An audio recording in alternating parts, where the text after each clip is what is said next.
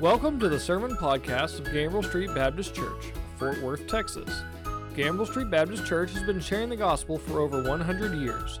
This podcast includes sermons from our traditional Sunday morning service and our contemporary services on Sunday evenings.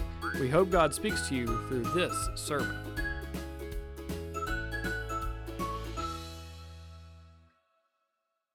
Turn with me in your Bibles to Ephesians chapter 3. We'll pick up where we left off a couple of weeks ago. Last week we had the ordination service, so we didn't continue in Ephesians. But tonight we're going to be in Ephesians chapter 3, picking up where we left off. And let me say this from the outset. Originally, I was to preach Ephesians 3, 1-6. I told Elias, let's go ahead and add verse 7. And then as I was preparing, I realized verse 7 is really a transitional statement that can go with either this week or next week. And so depending upon the time constraints, we will determine if I'm going to go to verse 7 or let Alan cover that next week. So just to give you a heads up, it says 7, but we may go a different direction with that. You may be wondering why this is up here. We bought this to take to Dirty Santa for one of my family, and nobody seemed to want it. So I brought it home. And it's called One Night Supervillains, or Ultimate Supervillains. It's a game there's also a One Night Ultimate Werewolf. It's a game that's based actually on a much older game you may be familiar with, came out in the 80s, called Mafia. The idea of both games is you get a card, and it tells you what you are. And you may be a supervillain in this game. You may be a mafia member in Mafia, or you may be a werewolf if you're playing the werewolf game. But only a few people they're a minority. Everybody else gets something else. So in this version, you get to be a superhero if you're not a supervillain. Or you may be an innocent bystander in Mafia, one of the townspeople. Or you may be one of the townspeople trying to catch the werewolf. Regardless, the point is, the hidden werewolf or supervillain or mafia member will try, in the original game at least, to kill as many members as they can of the majority party. And the goal is for the minority party not to be discovered. Once they're discovered, they lose the game, and it can only be one member, at least in this version. Now, in the Mafia version, you would go over the course of multiple rounds, and people would die, and you'd have whodunit at the end of each one, kind of like Clue. What is the point of this? The point is there was a mystery to solve. And somebody, the minority members, had the answer to the mystery. And in Ephesians chapter 3, Paul tells us that there is a mystery. There is something that was unknown, that was yet to be discovered, but to him it had been revealed. And he wants to reveal this mystery to the church at Ephesus and then ultimately to us. So thankfully for that, we are not bound to the mystery because it's been revealed to us. So before we jump into the passage tonight, I was praying this afternoon, and I was praying in Ephesians chapter 6. I want to open us up by reading and praying through that. So if you would, please bow with me as we... Isaiah 6, verse 1. In the year of King Uzziah's death, I saw the Lord sitting on a throne, lofty and exalted, with the train of his robe filling the temple. Seraphim stood above him, each having 6 wings. With 2 he covered his face, and with 2 he covered his feet, and with 2 he flew. And one called out to another and said, Holy, holy, holy is the Lord of hosts, and the whole earth is full of his glory. And the foundations of the thresholds tremble at the voice of him who called out while the temple was filling with smoke. Father, we see you. We recognize you as the Lord sitting on your throne. And Lord, your glory is so magnificent that we can't even comprehend it. We get but glimpses and pictures of it throughout the scriptures. We experience it at times in our lives. But Lord, you are holy, holy, holy. And Lord, as I hold my hand, worship you I can only think, like Isaiah does in these following verses, how unclean my hands, how sinful my heart, how deceitful my lips tend to be. Lord, as we study this word in Ephesians tonight, Lord, you have cleansed us as your people by the power of Christ and the application of his blood and his sacrifice to us by the power of your Holy Spirit. You have cleaned our hands. You have cleansed our mouths. And you have purified our hearts. So, Lord, tonight as we study your word, may the words that come out of my mouth honor and glorify you as the truth. May your Spirit work amongst your people to purify us, to draw us to you, and to help us understand who we are in you. Pray this in Jesus' holy and precious name. Amen. Ephesians chapter 3, verse 1. And really, we're just going to kind of walk through this whole passage this evening. For this reason, I, Paul, the prisoner of Christ Jesus, for the sake of you Gentiles. Now let's pause there. We haven't got very far. But let's pause there because the first thing we see is that Paul says that he is a prisoner for a people. He's a prisoner for a people. Look back at chapter 2, which we covered a couple of weeks ago. Paul had been discussing the nature of the church as Gentiles being called out to be part of the nation of Israel, part of God's chosen people. And so he's been talking about this, and then it seems like he's about to go into this prayer. And in fact, most commentators say this is Paul going into a prayer for them, but then he stops short. He starts to pray for them, and then he stops and diverts his attention, and verses 1 through 13 are basically one long parenthetical statement that Paul has about why he was going to pray. And in verse 14, he picks up the prayer, which focuses on the truths that about which Paul is writing thus far. It's not just an intellectual truth, but he wants it to be a present reality in their experiences. And so he prays this beginning in verse 14, which we'll look at a later time. But the reason for this digression has been debated by scholars. But I think it seems pretty reasonable to me to say that the reason for this is because he knew it would be beneficial to them to understand this mystery, to make it clear this mystery that he's been talking about. Now remember, this letter is one of 4 letters that Paul was writing from prison. We have Ephesians, Colossians, Philippians, and Philemon, all written from prison. And I think this digression is to show the Ephesians that even though he's in prison, his current situation should not cause them to doubt God, nor should it cause them to doubt Paul's apostleship. Rather, it should reinforce both of those things. And we'll look and see why as we break this down. First, he says, for this reason, I, Paul, the prisoner of Christ Jesus. Now, we don't know exactly where Paul is imprisoned during this time. We know ultimately he ends up in Rome in a house prison under house arrest. He waited for 2 years in Caesarea before he went to Rome. So we don't really know if he's under the Jewish prison or if he's imprisoned by the Romans. And Paul says, listen, it doesn't really matter if I'm imprisoned by the Romans or by the Jews, because the reality is I'm imprisoned, I'm a prisoner for Jesus. It doesn't really matter the outside expression of it. It doesn't really matter who he chooses to use. They have no true power over me because I am a prisoner for Jesus.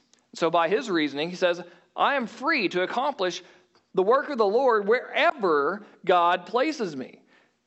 And so, in thinking about this, if you become a prisoner to your circumstances, which we tend to do, we tend to look at our situation, tend to look at the circumstances in our lives and go, man, I'm going through some hard times right now. Maybe I'm under some kind of imprisonment. You let those imprison you. Or maybe somebody's talking about you and what people think about you and your what's the word? I just went blank. That happens, okay? what people think about you imprisons you.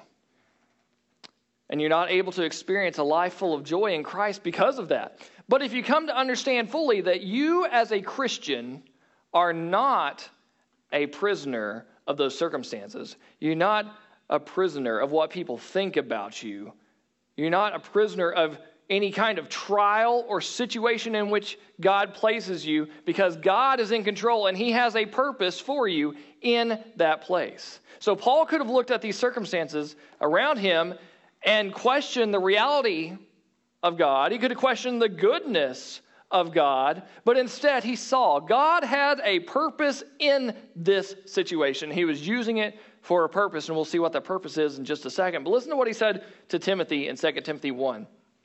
Don't be ashamed of the testimony about our Lord or of me, his prisoner. Instead, share in the suffering for the gospel, relying on the power of God.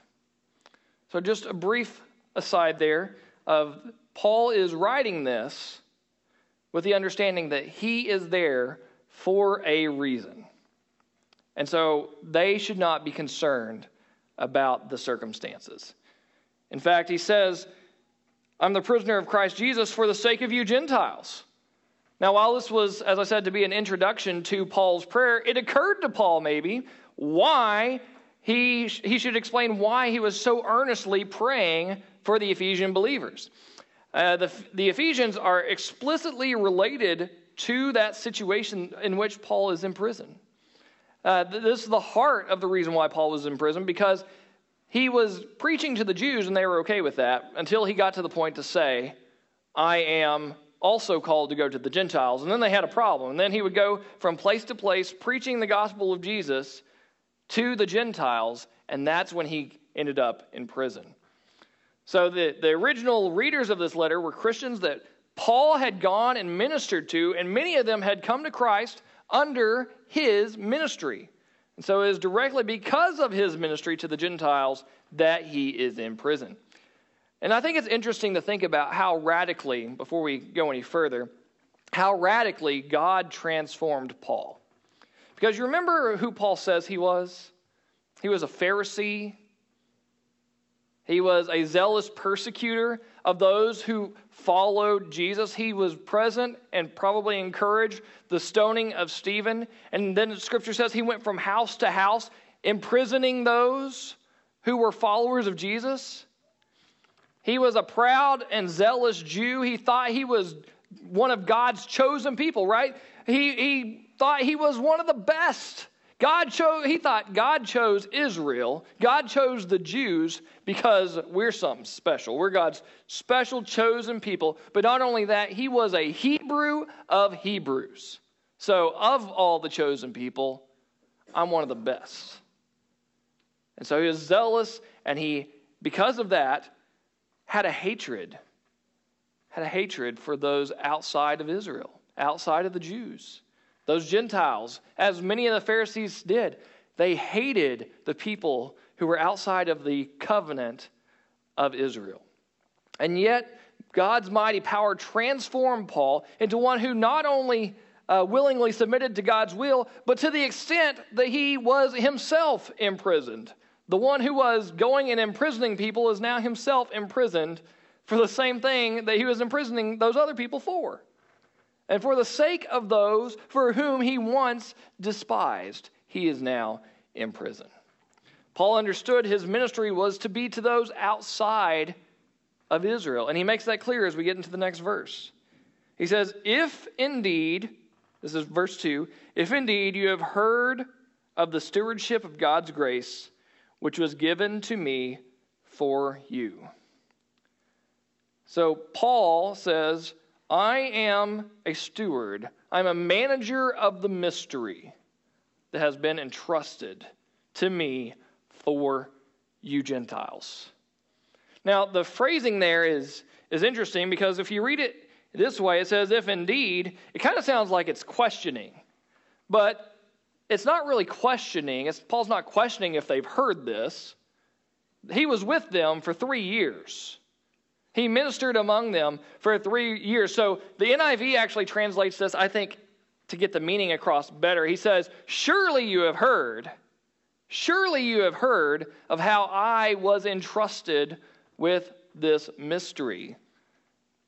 Paul had ministered there for 3 years. He'd now been away for approximately 7 years. So he's saying, those of you who were there, you know because I told you. And surely the rest of you have heard that I was entrusted to be the manager, to be the steward of this mystery. I kind of alluded this a second ago, but Acts 22 and chapter 23, Paul goes to he goes to the church at Jerusalem, and he goes there to say, hey, I think God has called me, or to say, well, God has called me, to be a minister to the Gentiles. And the church there gives their stamp of approval, says, yes, we agree, God has chosen you. And so Paul leaves, and he had received instruction to go to the synagogue, and he was supposed to go and make purification there. So he went to the synagogue, and somebody there recognized him, says, this guy's been preaching this Jesus to people outside of Israel. And so what happens? He gets mobbed. A mob comes after him. They have to call in the Romans to come in and extract Paul. Paul's taken away, and then he's brought back. He says, hey, I want to make a defense to the people in the synagogue. And so he begins to speak to them the gospel. And they were listening attentively. And then Paul says, and I have been called to be a missionary, to be a minister to the Gentiles. And then all of a sudden everybody's in an uproar again. So much so, they take him back to the Roman barracks. And he spends the night there. He goes out the next day to the Sanhedrin, the Jewish leaders. And they ask him what's going on. And as they're having this discussion, they began to have a violent dispute. And Paul was then taken out from there. And in Acts 23, verse 11, the following night, the Lord stood by him, that is Paul, and said, have courage, for you have testified about me in Jerusalem, so it is necessary for you to testify in Rome.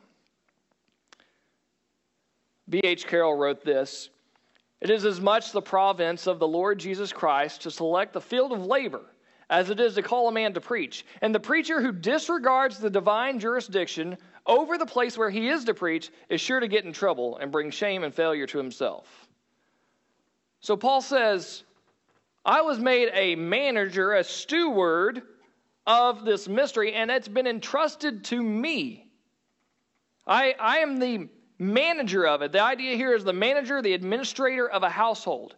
I've been charged with administering the gospel. I have a responsibility to manage it well and to share it well. And so for Paul, his unique ministry, he says, this is to you, the Gentiles, the people outside of the covenant people of Israel. I am to take this message to you. He was the initiator of the implementation of God's worldwide plan to reach the nations. And you know, while none of us have been called to be the apostle to the nations, Paul was that. I believe he is the only one. The gospel has been entrusted to us as believers. We are to be stewards of it. It's been entrusted to us. We've received spiritual gifts that we're going to talk about here in a few weeks that comes to us when we become a believer. We have natural talents. We have personalities. We have gifts, skills, and unique opportunities to take the gospel to people that are, people that you can reach are going to be different than the people I can reach. Because of our differences, we're different, but we're also called to the same mission. And so because of that, we're united together. So just as Paul was entrusted to be a manager of the mystery, so also are we entrusted with it. But notice what Paul begins to delineate here in verse 3. He says, this is where we really get introduced to this mystery. Verse 3, that by revelation there was made known to me the mystery as I wrote before in brief. Now, let's talk about this a little bit because Paul introduces this word in this verse, this mystery, this mysterion, and it's a word that I think we like to make confusing. Because what Paul is not claiming here is that this gospel is puzzling. It's not that it's something that we have to work hard to understand. Now, don't get me wrong. There are complexities to the gospel. But it's also so simple that a child could understand it and respond to it in faith. And so, while it is a mystery, it is not inherently puzzling to the point that we can't understand it. W.A. Criswell said, a mystery refers to a truth long hidden, but eventually revealed to man by God at the appointed time. And he says this usually refers to some aspect of salvation. And so Paul here, he introduces this mystery, something that has yet to be revealed. We'll talk more about that in a minute. But now it had been revealed to Paul by God's revelation. Revelation is simply the act of making something known. And while it can take many forms, it usually refers to Scripture. And in this case, Paul is making the claim that God has revealed something to him about the gospel. And he will make plain this mystery shortly, but he seems to be, as we're reading through these, he seems to be keeping this mystery kind of a secret. So I don't want to ruin the surprise, although you probably already know it. But he waits, so I'm going to wait before we reveal this. So first Paul said, I want you to understand the means of this revelation. The means of this revelation. Because first, he says, this revelation was not something that I discovered. In 1958, there was a bulldozer operator who was in Northern California, and he discovered a set of human-like footprints, but they were 16 inches long. And thus, the legend of Bigfoot was born. Bigfoot, or Sasquatch, as you probably know, is supposed to be this ape-like creature that inhabits the forests of North Africa. And today there are literally hundreds of people who spend their days squatching. They're looking, hunting for Sasquatch. Why? Because every one of these researchers wants to have the fame, the acknowledgement, the glory of being the one to say, listen, I have found indisputable evidence that Bigfoot exists. Well, Paul here is saying, that's not me. That's not me. I didn't seek this. I wasn't trying to make a name for myself. I was called by God, and He revealed this to me. I didn't go seeking it to make a name for myself. I'm not trying to reveal this mystery to make myself look good. I'm doing it because God revealed it to me, and He gave it to me as a manager to give it to you. Nor did Paul get this understanding secondhand. He didn't go to the Apostle Peter and say, hey, I don't understand this.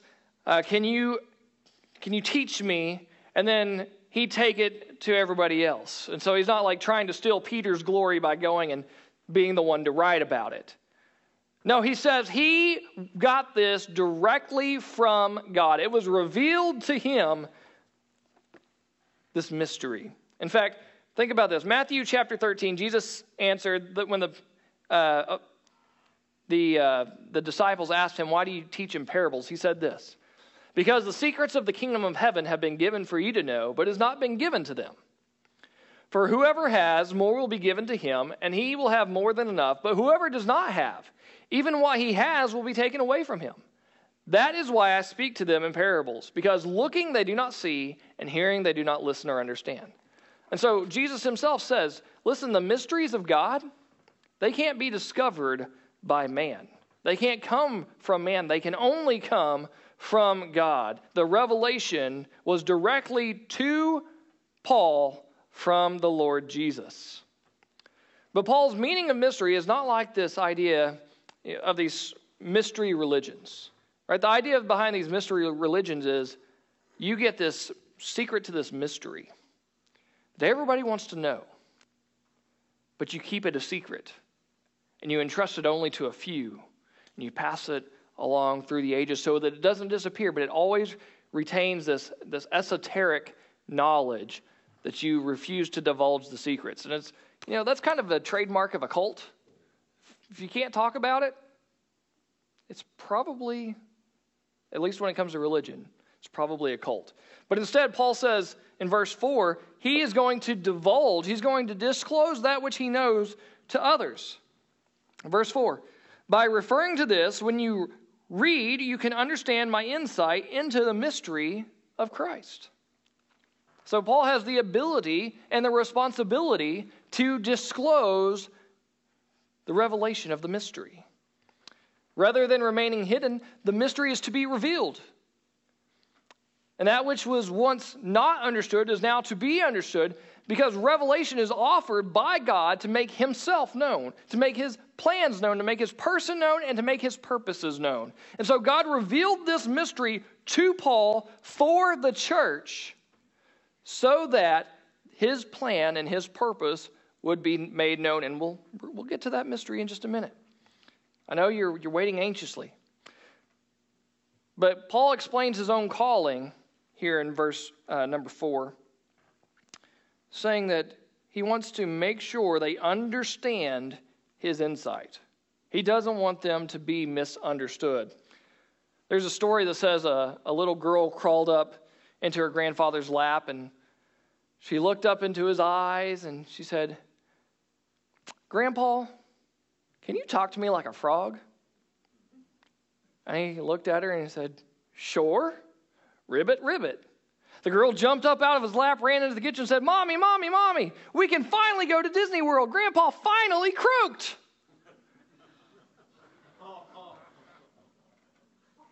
It took some of you a second to get it. There was a misunderstanding there. Paul says, I don't want you to misunderstand what I'm trying to tell you. In fact, one commentator compared him to the prophet Daniel in the Old Testament. Daniel, if you remember, his job, he had been taken captive by the Assyrians, and he was living under King Nebuchadnezzar's rule, involuntarily. But he was employed by Nebuchadnezzar, and he was called upon because Nebuchadnezzar had a dream, and he wanted to know what it meant. But he kind of had this little twist, right? Not only did his wise men have to interpret the dream, they had to know what the dream was in the first place. He wasn't telling them. Well, Daniel came and he said, well, this was your dream. And then he explains it to him. And then later, there's this writing on the wall of 4 words that on their own, they don't make any sense. And all the wise men, they didn't understand what it meant. And so Daniel was called again, and he interpreted these 4 words and said, this is what it meant. And his interpretation came true that night. Throughout the book of Daniel, he receives visions, he interprets dreams, and he reveals to the people that it affects, whether it be Nebuchadnezzar or the people at the party. He reveals what God is telling them through it. Well, this is kind of what Paul's doing here. He is the one to reveal to the church at Ephesus. He's the one to reveal to all the Gentiles this truth that we're going to read about in just a second. But I want to pause a moment here because here's another reality. Now, let me say this up front. I'm a Baptist. I'm a person of the book. I believe in the power of the Scriptures. But I'm also a person of the Spirit. And I recognize that we can read these words, and without the power of the Spirit, we cannot understand what it's meaning. And in fact, there's been tons of people who will pore over the Scriptures, and they will not understand what it means. Just like Jesus said, I teach in parables so they won't understand. And it requires one with spiritual insight to teach. And that's the job of the church. We're the ones who've been gifted with the Holy Spirit. And so when we read, we go, it makes perfect sense. This is what God is saying. But when somebody who doesn't have the Spirit reads it, this is gobbledygook. And they come across with some really weird ideas sometimes. People are led way astray because of these weird interpretations. So the purpose of the church, one of the roles of the church, is that as spiritual people, we make known the spiritual truth that comes out of the Word of God. And that's one of the things that we do as church members. It's the duty of the church to train up the church members in how to do that properly. And it's the duty of the church members to go out and to share that with the world. And so we want to make sure that God is not misunderstood. And unfortunately, in our world today, there's many misunderstandings about God.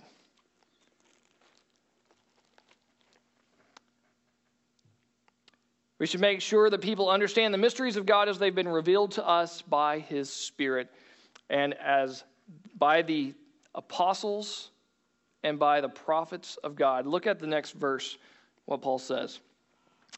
Verse number 5, which in other generations was not made known to the sons of men, as it has now been revealed to His holy apostles and prophets in the Spirit. So there's a couple of things there. First, we see this time of disclosure. Paul tells the Ephesians, he still hasn't told them the content of the mystery yet. He's still talking about the nature of the mystery because he wants them to fully understand how this come about, how it's related to them, the nature of this mystery before he tells them what it is. But he wants them to understand this is a new mystery. This revelation that I'm going to give you, Moses didn't have this. The Old Testament prophets didn't have this. This is something that is new because it is revealed to us in Christ through those whom He appointed, the holy prophets and His holy apostles. We'll read in Ephesians 4 about the gifts that Christ gives the church. Paul says two of those here. He says the prophets and the apostles. Now, Dr. Spivey has the responsibility to preach that here in a few weeks, so I'm not going to steal his thunder now. But here's the point that Paul's making. In the Old Testament, there was partial revelation. There was things that God was revealing so that they could understand. But the fullness of it doesn't come until Jesus. And when Jesus reveals this, He reveals it to His apostles.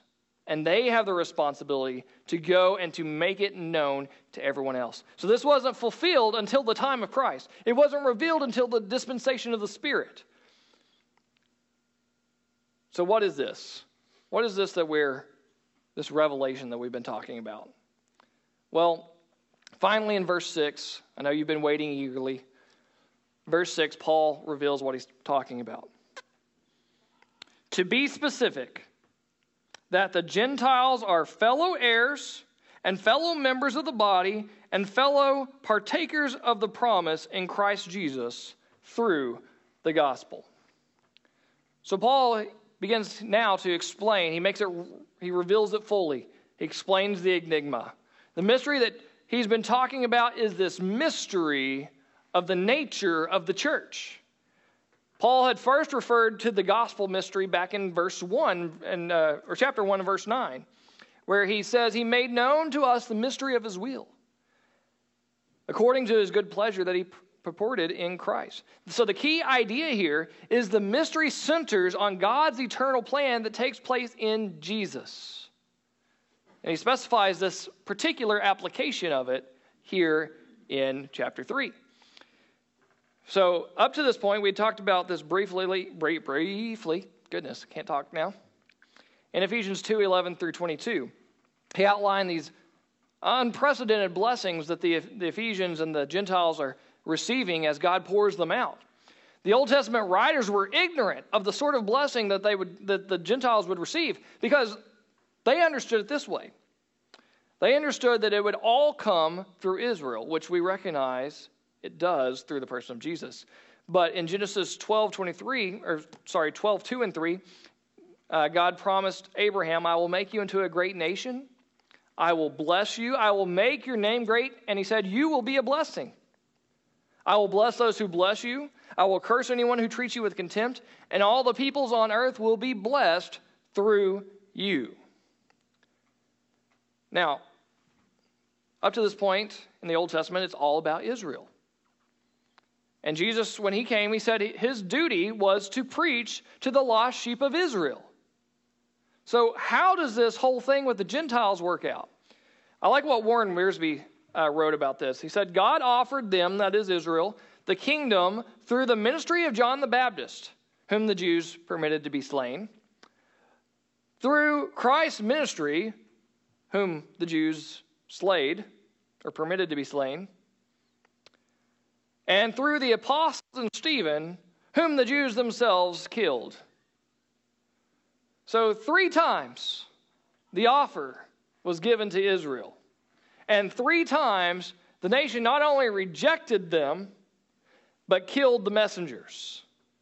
So Paul wrote in Galatians 3:14, the purpose was that the blessing of Abraham would come to the Gentiles by Christ Jesus, so that we could receive the promised Spirit through faith. And he says in 2:13 of Ephesians, he says this, but now in Christ Jesus, you who were once far away have been brought near by the blood of Christ Jesus.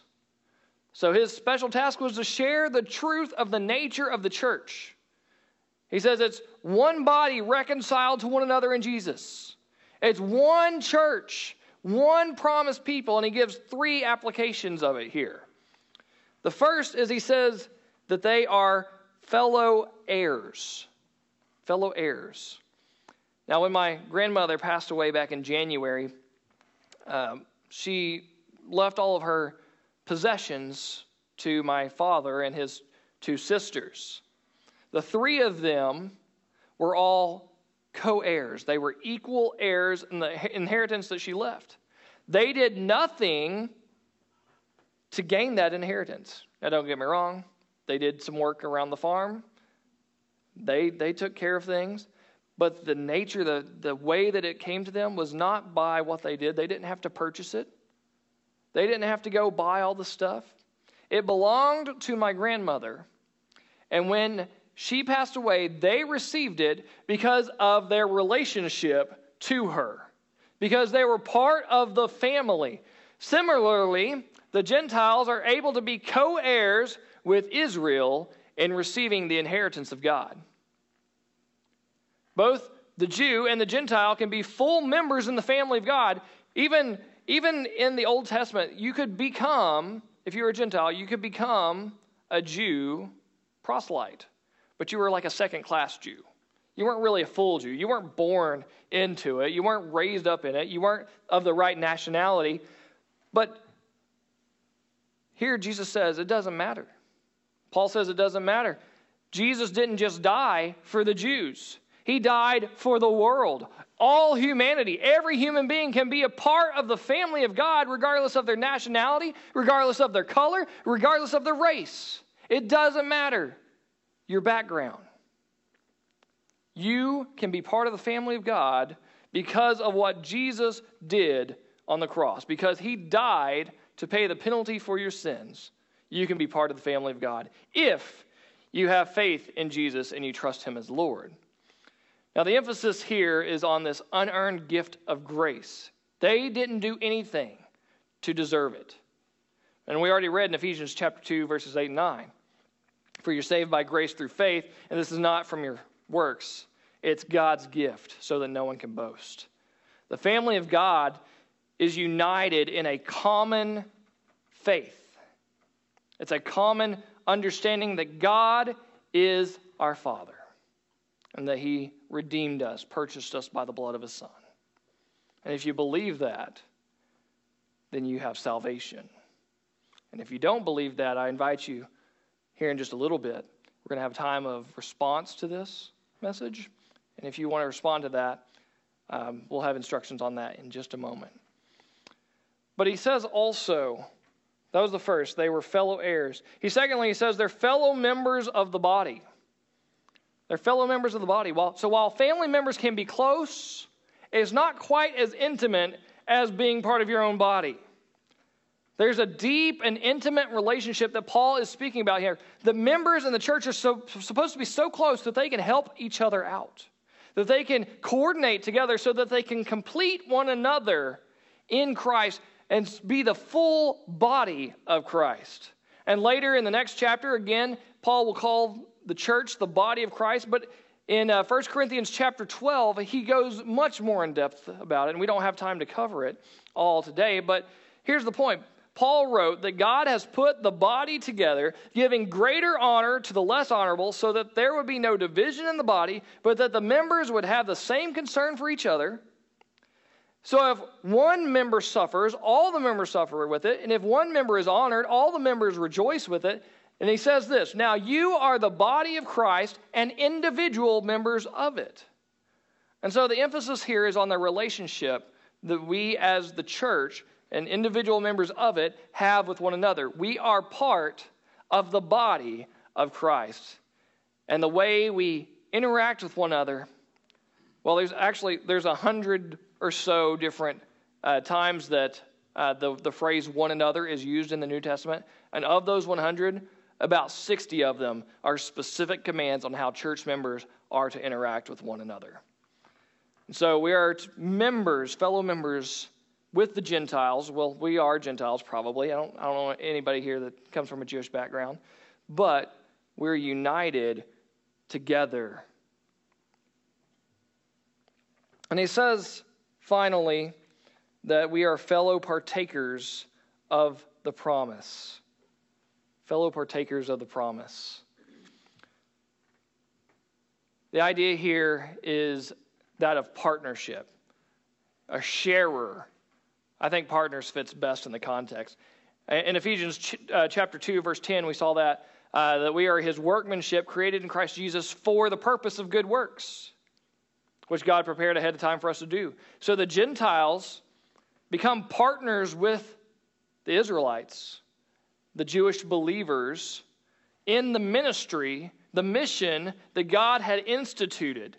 And so the church is to work in partnership with one another to accomplish the good works that God prepared for us to do.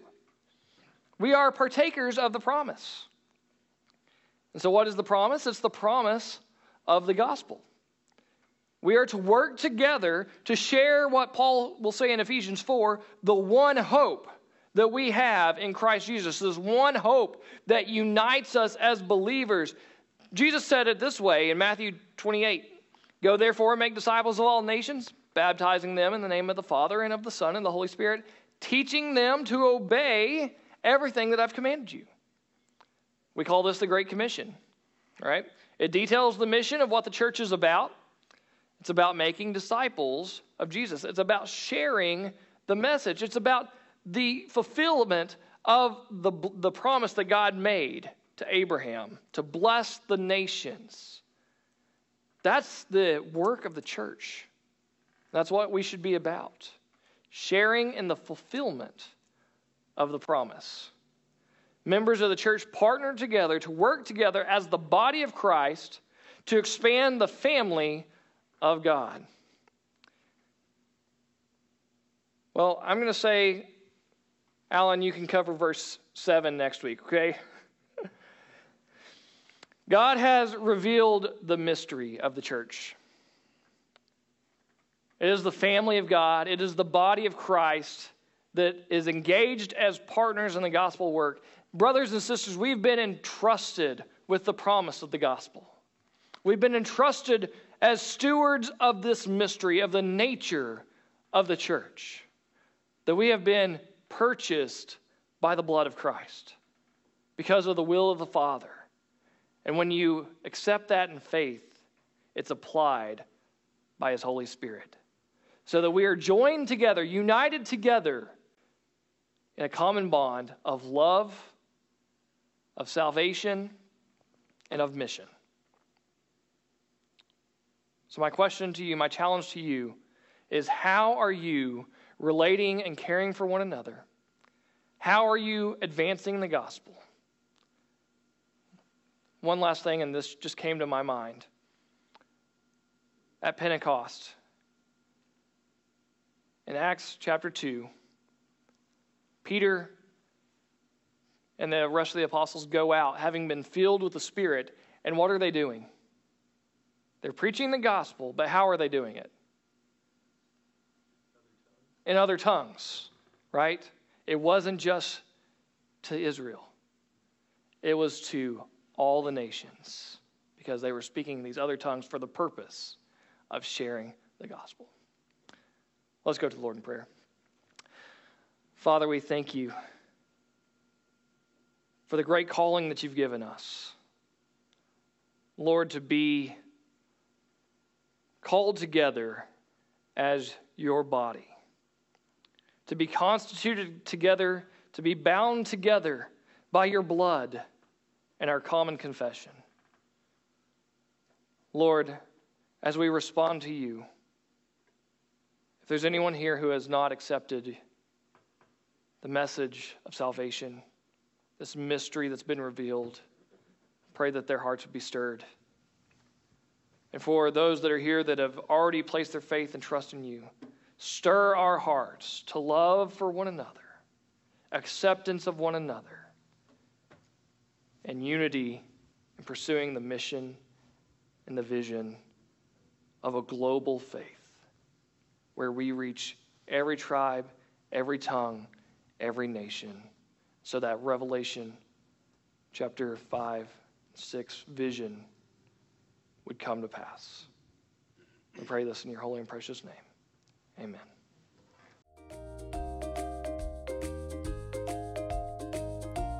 Thank you for listening to this episode of the Gambrel Street Baptist Church Sermon Podcast.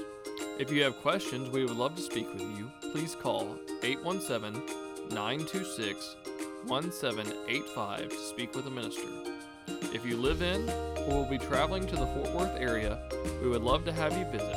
Gambrel Street Baptist Church has 6 church goals: to reach the lost for Christ, to learn more about Christ, to touch the city through Christ, to train leaders to serve Christ, to embrace the world with Christ, and to build strong families in Christ. Please join us for our next episode.